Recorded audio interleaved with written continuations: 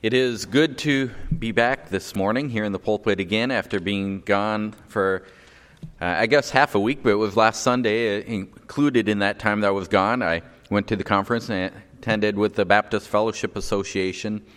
And like I explained before I went to that conference, this is an association of historically churches pastored by black men, predominantly black pastors.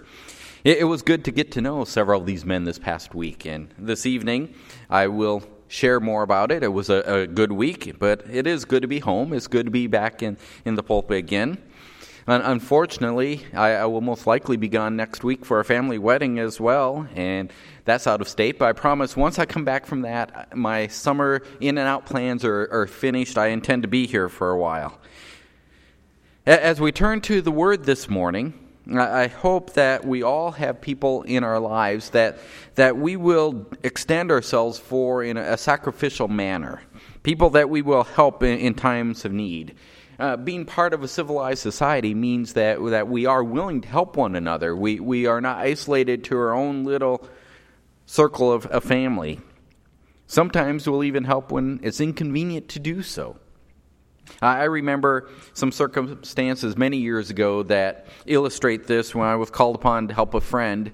My wife and I can't remember. I think we had kids at the time, but I'm not sure. But anyway, we had been out of state. We'd gone home to North Dakota for a vacation, and we had traveled back that day. We had been traveling for most of the day, driving to come back, and we had scheduled our return to come in the day before I had to return to work the next day. So we were traveling on the day before work.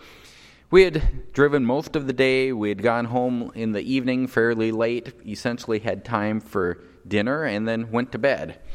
And right about that time when falling asleep or about to fall asleep, you know, that little window where you're not quite sure where you're at, the phone rang. And I remember it very well. That was friends of ours who were also traveling back from vacation, and their car had died about an hour away from home.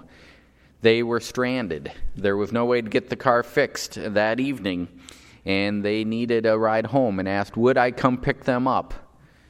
Well, the very last thing I felt like doing after driving for a whole day was to climb out of bed, to put my clothes back on, to climb back in the car and drive for what would be at least 2 hours by the time I drive to them, pick them up, and drive back again.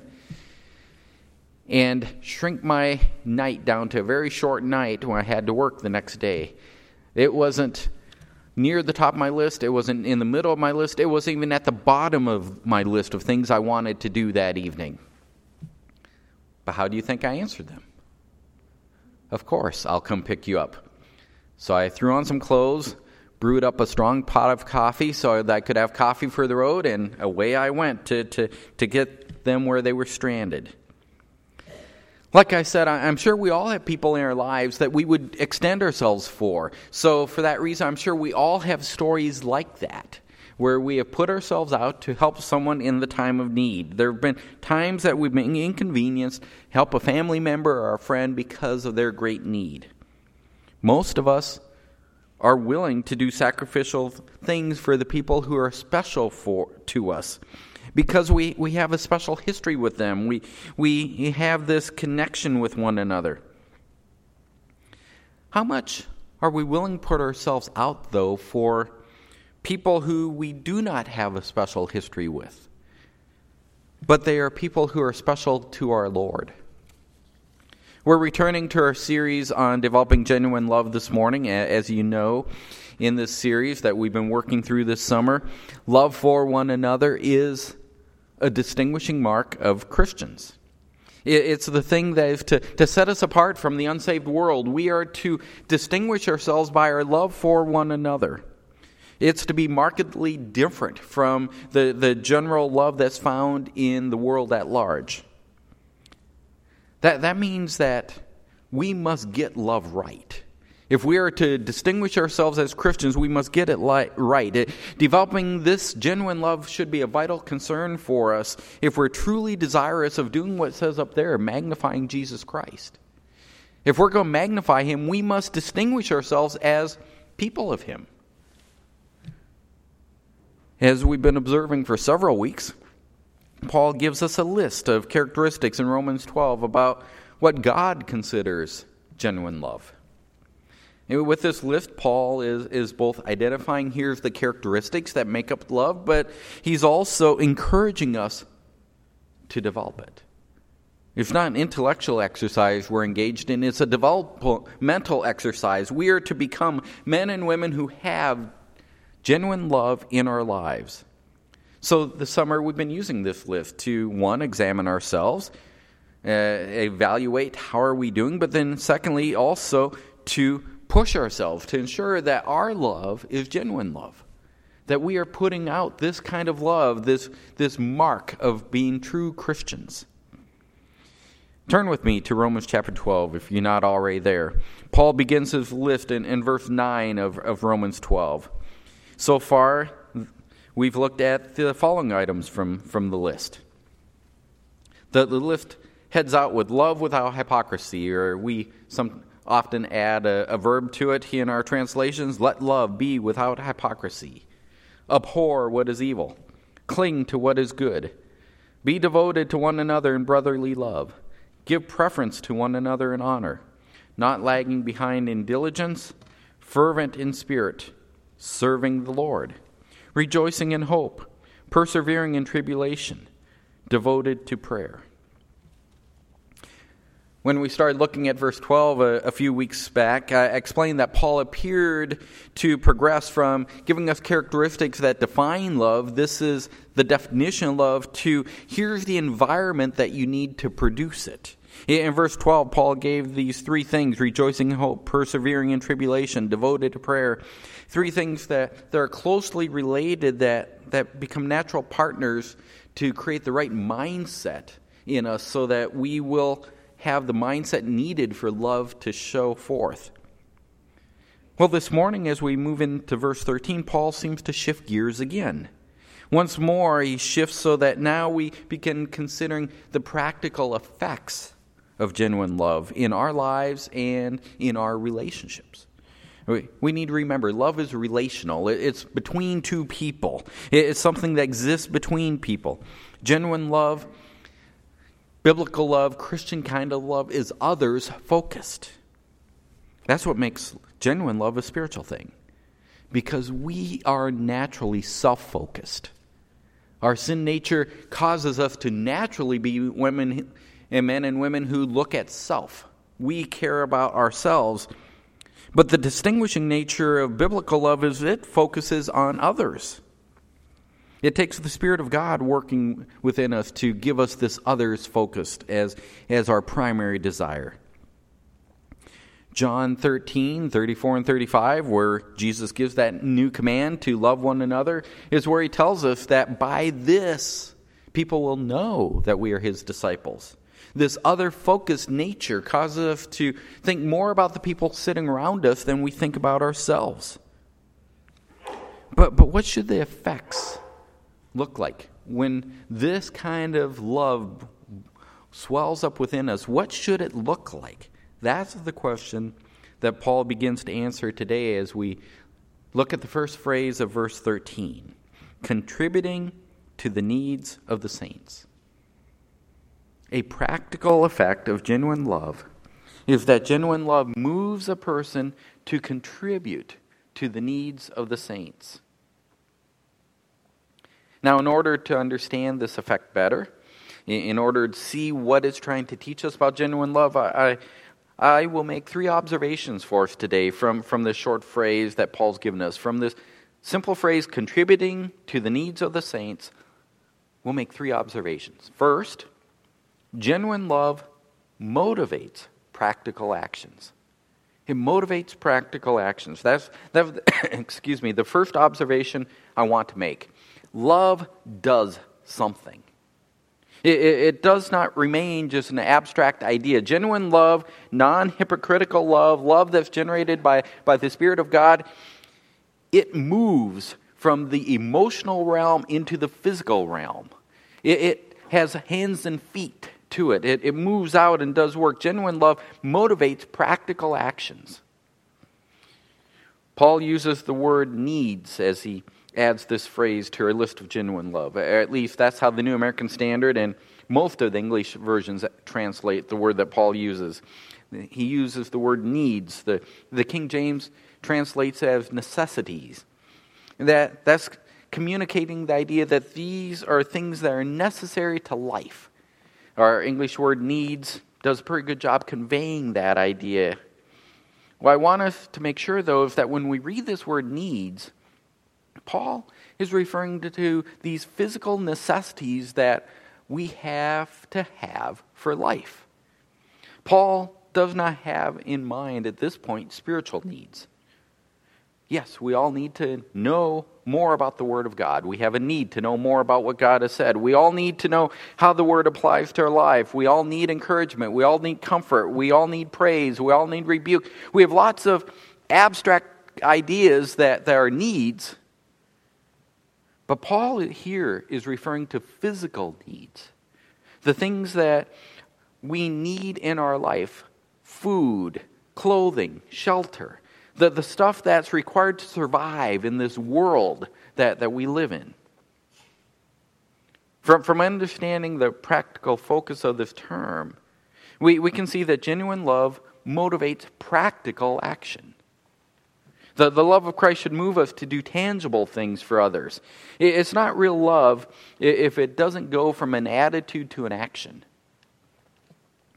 Overall, I don't think we have a lot of trouble understanding this idea.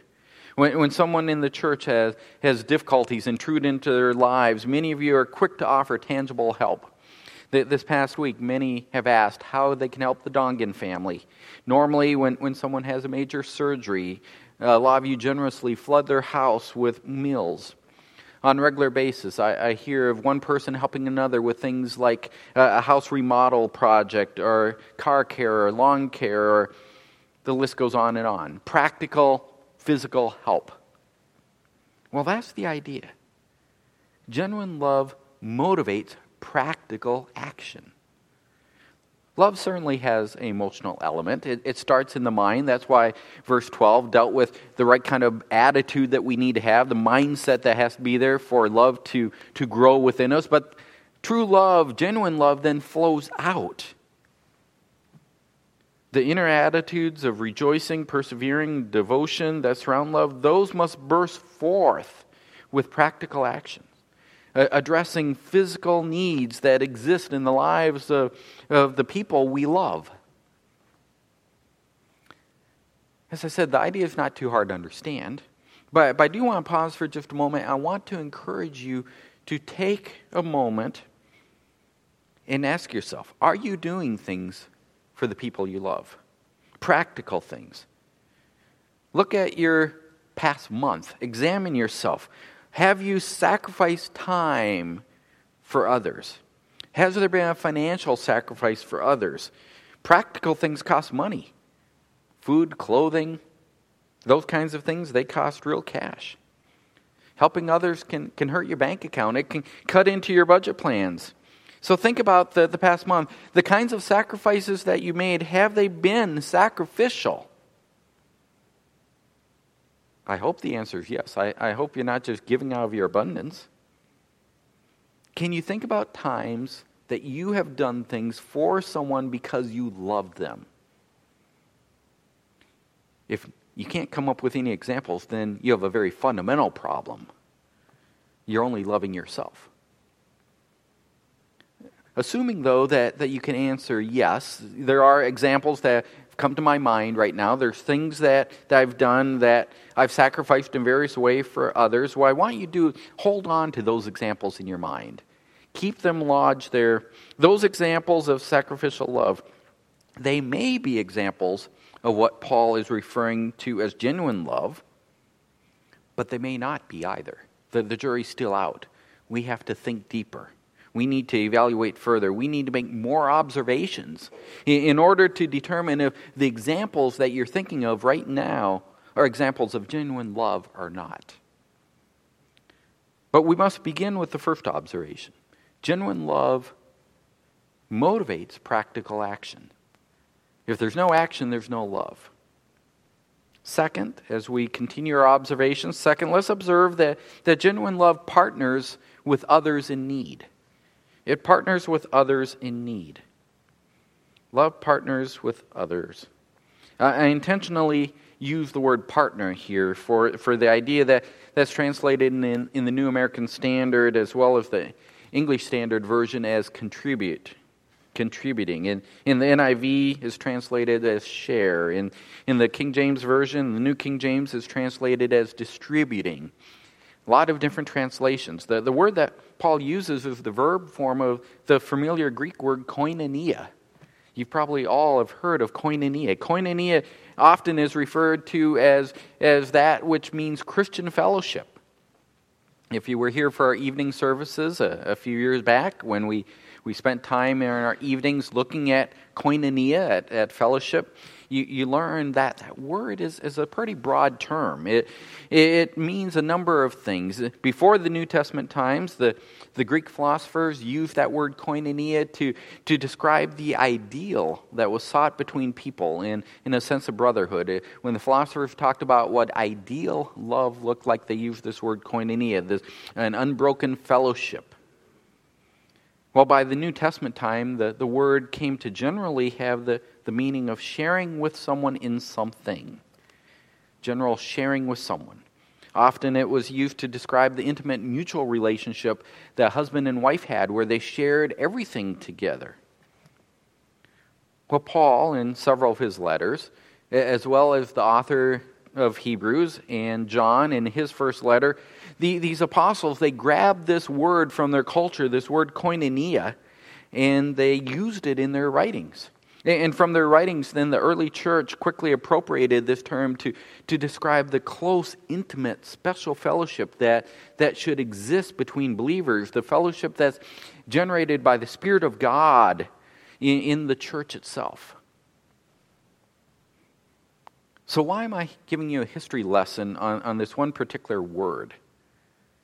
History of words might be interesting to you, or it might not be, but why am I giving you the history lesson here? I'm doing so because I fear that when you and I read contributing in our Bibles, when we read it with our rich American eyes, we think of grabbing our wallets or grabbing our purses, opening them up and throwing something into the offering plate as it comes by. That's how we think of contributing.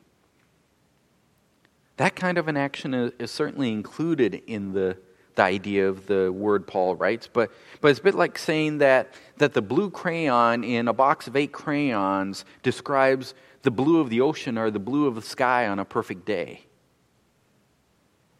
Yeah, that blue crayon, it's certainly within the range of blue sky or blue ocean, but there is so much more than that one crayon can give us. Well, Paul indicates that we are to have koinonio, with the needs of others. We need to comprehend the full range of this word. There is a partnership aspect that we share fully in the needs of others. Remember, we should think needs that require practical actions when we're thinking of needs. Things that require something to be done. Well, love will motivate us to do whatever we can to help with the practical needs of others. We'll see their needs as our needs. We will sacrifice our resources that God has given us to meet their needs. That's what partnering together means. Of course, we are talking about real needs, not simply desires. There is a vast difference between someone wanting a new bicycle because the bicycle they have has a few scratches on it and some rusty paint versus someone wanting a bicycle so that they'll have a means of transportation to go 5 miles to work. A great difference between those two things.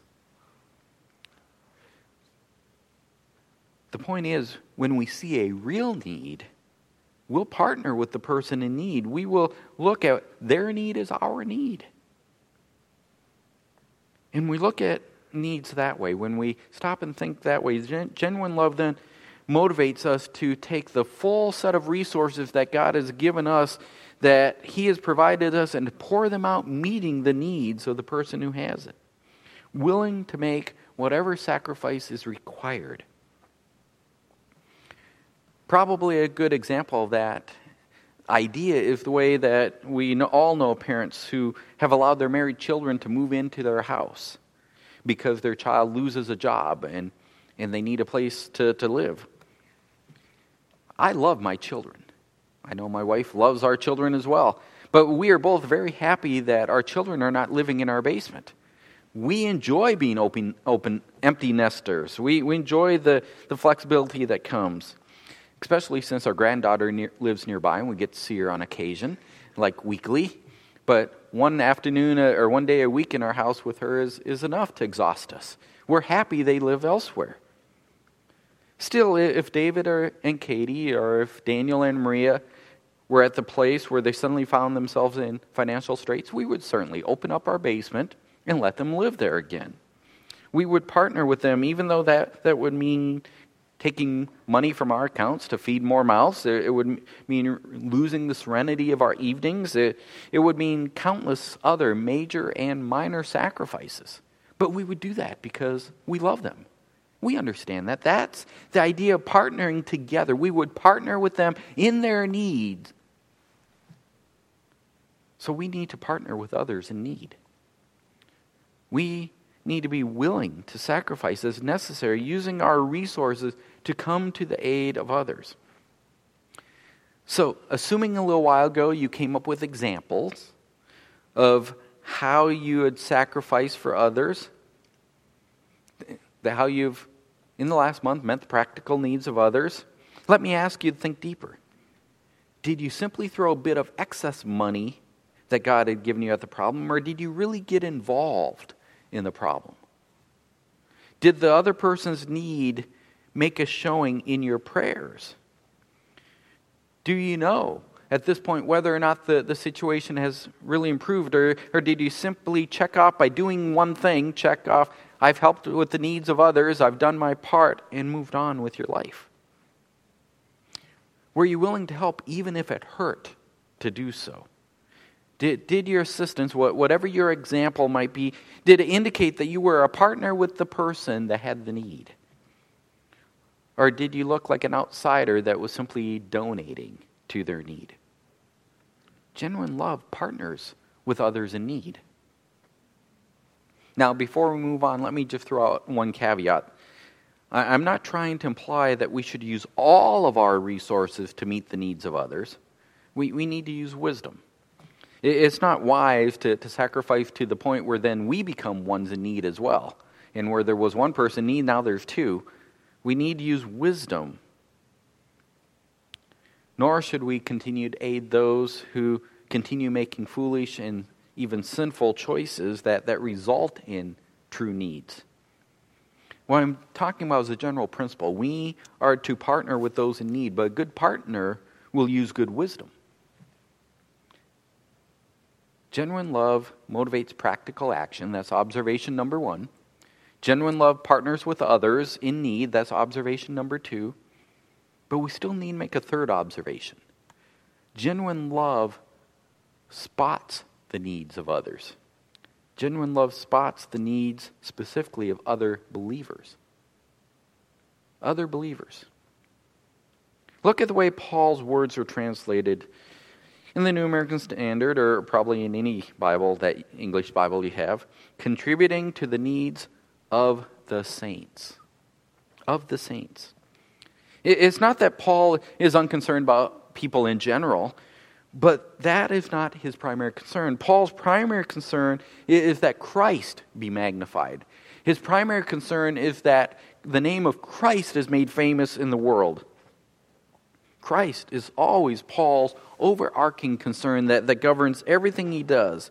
Paul isn't specifically concerned about temporal needs. He's concerned about Christ's name. So his concern is that Christians are pointing people to Christ. And one of the most unique, world-topping ways that we are to do that is by displaying our love for one another because we share Christ. That's why Paul's great concern is that we're partnering with the needs of other saints. Those who carry the name of Christ as the banner above their head, their name Christian. The world knows they're Christian. Paul's concern is that the world sees one Christian meeting the needs of another Christian, showing love because of Christ. Now, I trust that all of us know there's a lot of theology packed into the fact that Paul identifies Christians as saints, literally holy ones. He addressed his letter in chapter 1, verse 7, to all who are beloved of God in Rome, called saints.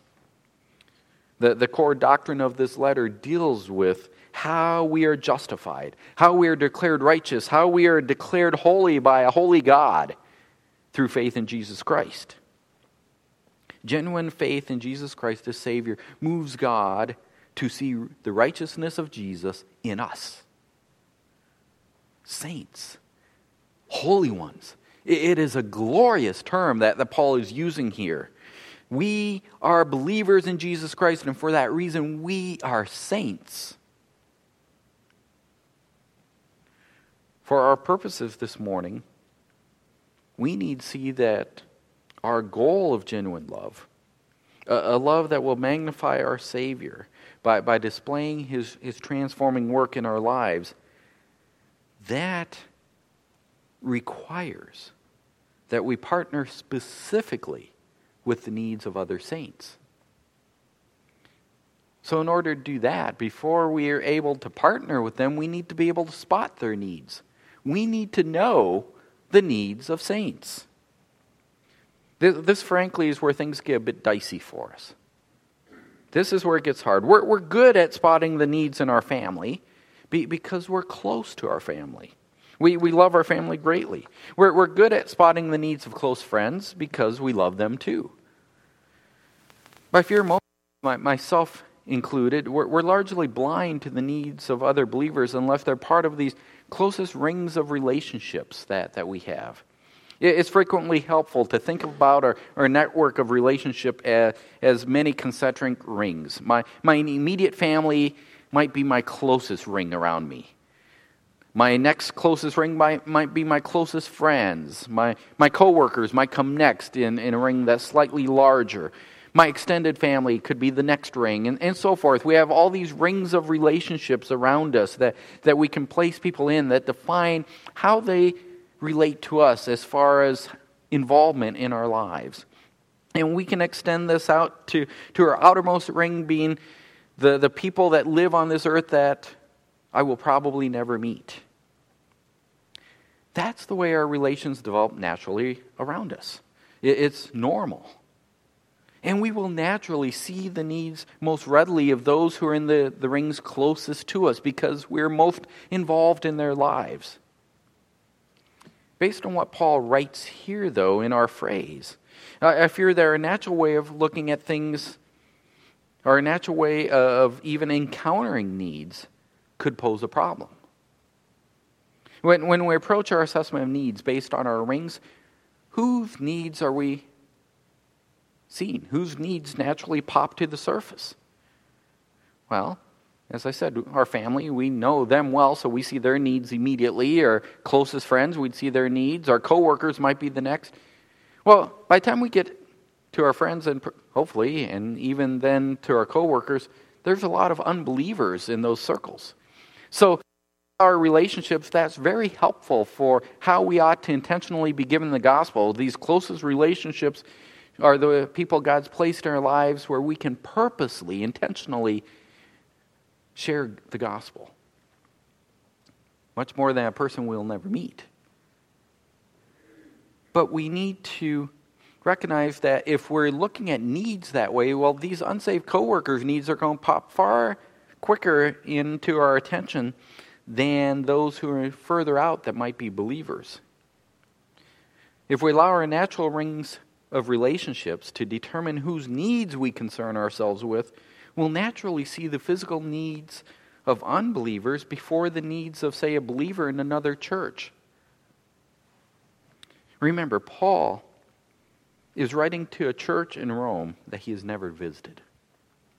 If we were to read on into chapter 15, we would learn that Paul is planning to visit them. He's planning to visit them on his way to Spain. In fact, we know from the book of Acts that Paul's plan doesn't unfold the way he expects, but in Romans here he tells them he's planning to come to visit them on his way to Spain because he anticipates that they will help him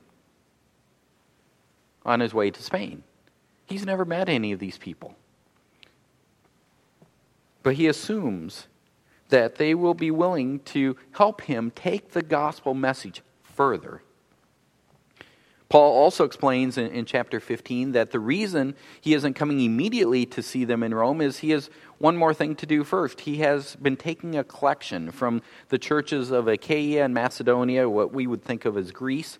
He's collected this financial contribution from these churches, and he's got to deliver that to Jerusalem. The Jewish church in Jerusalem is having great financial challenges because Jews are persecuting Christians.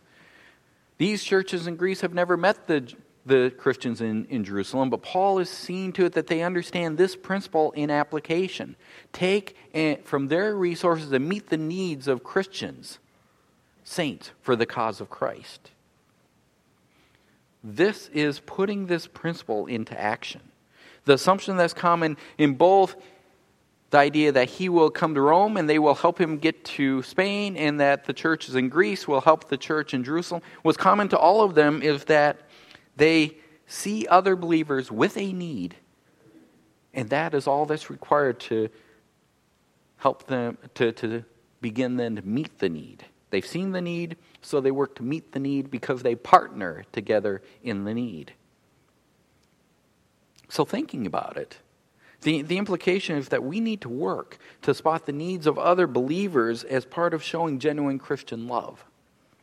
We cannot simply allow our natural relationships to be the sole means of awareness of needs. Instead, we need to have a mindset that because of Christ, we are already in partnership with other believers in other places. They are partners with us for the gospel, and we need to figure out how we can help others become better partners and look for ways to help those who are in need.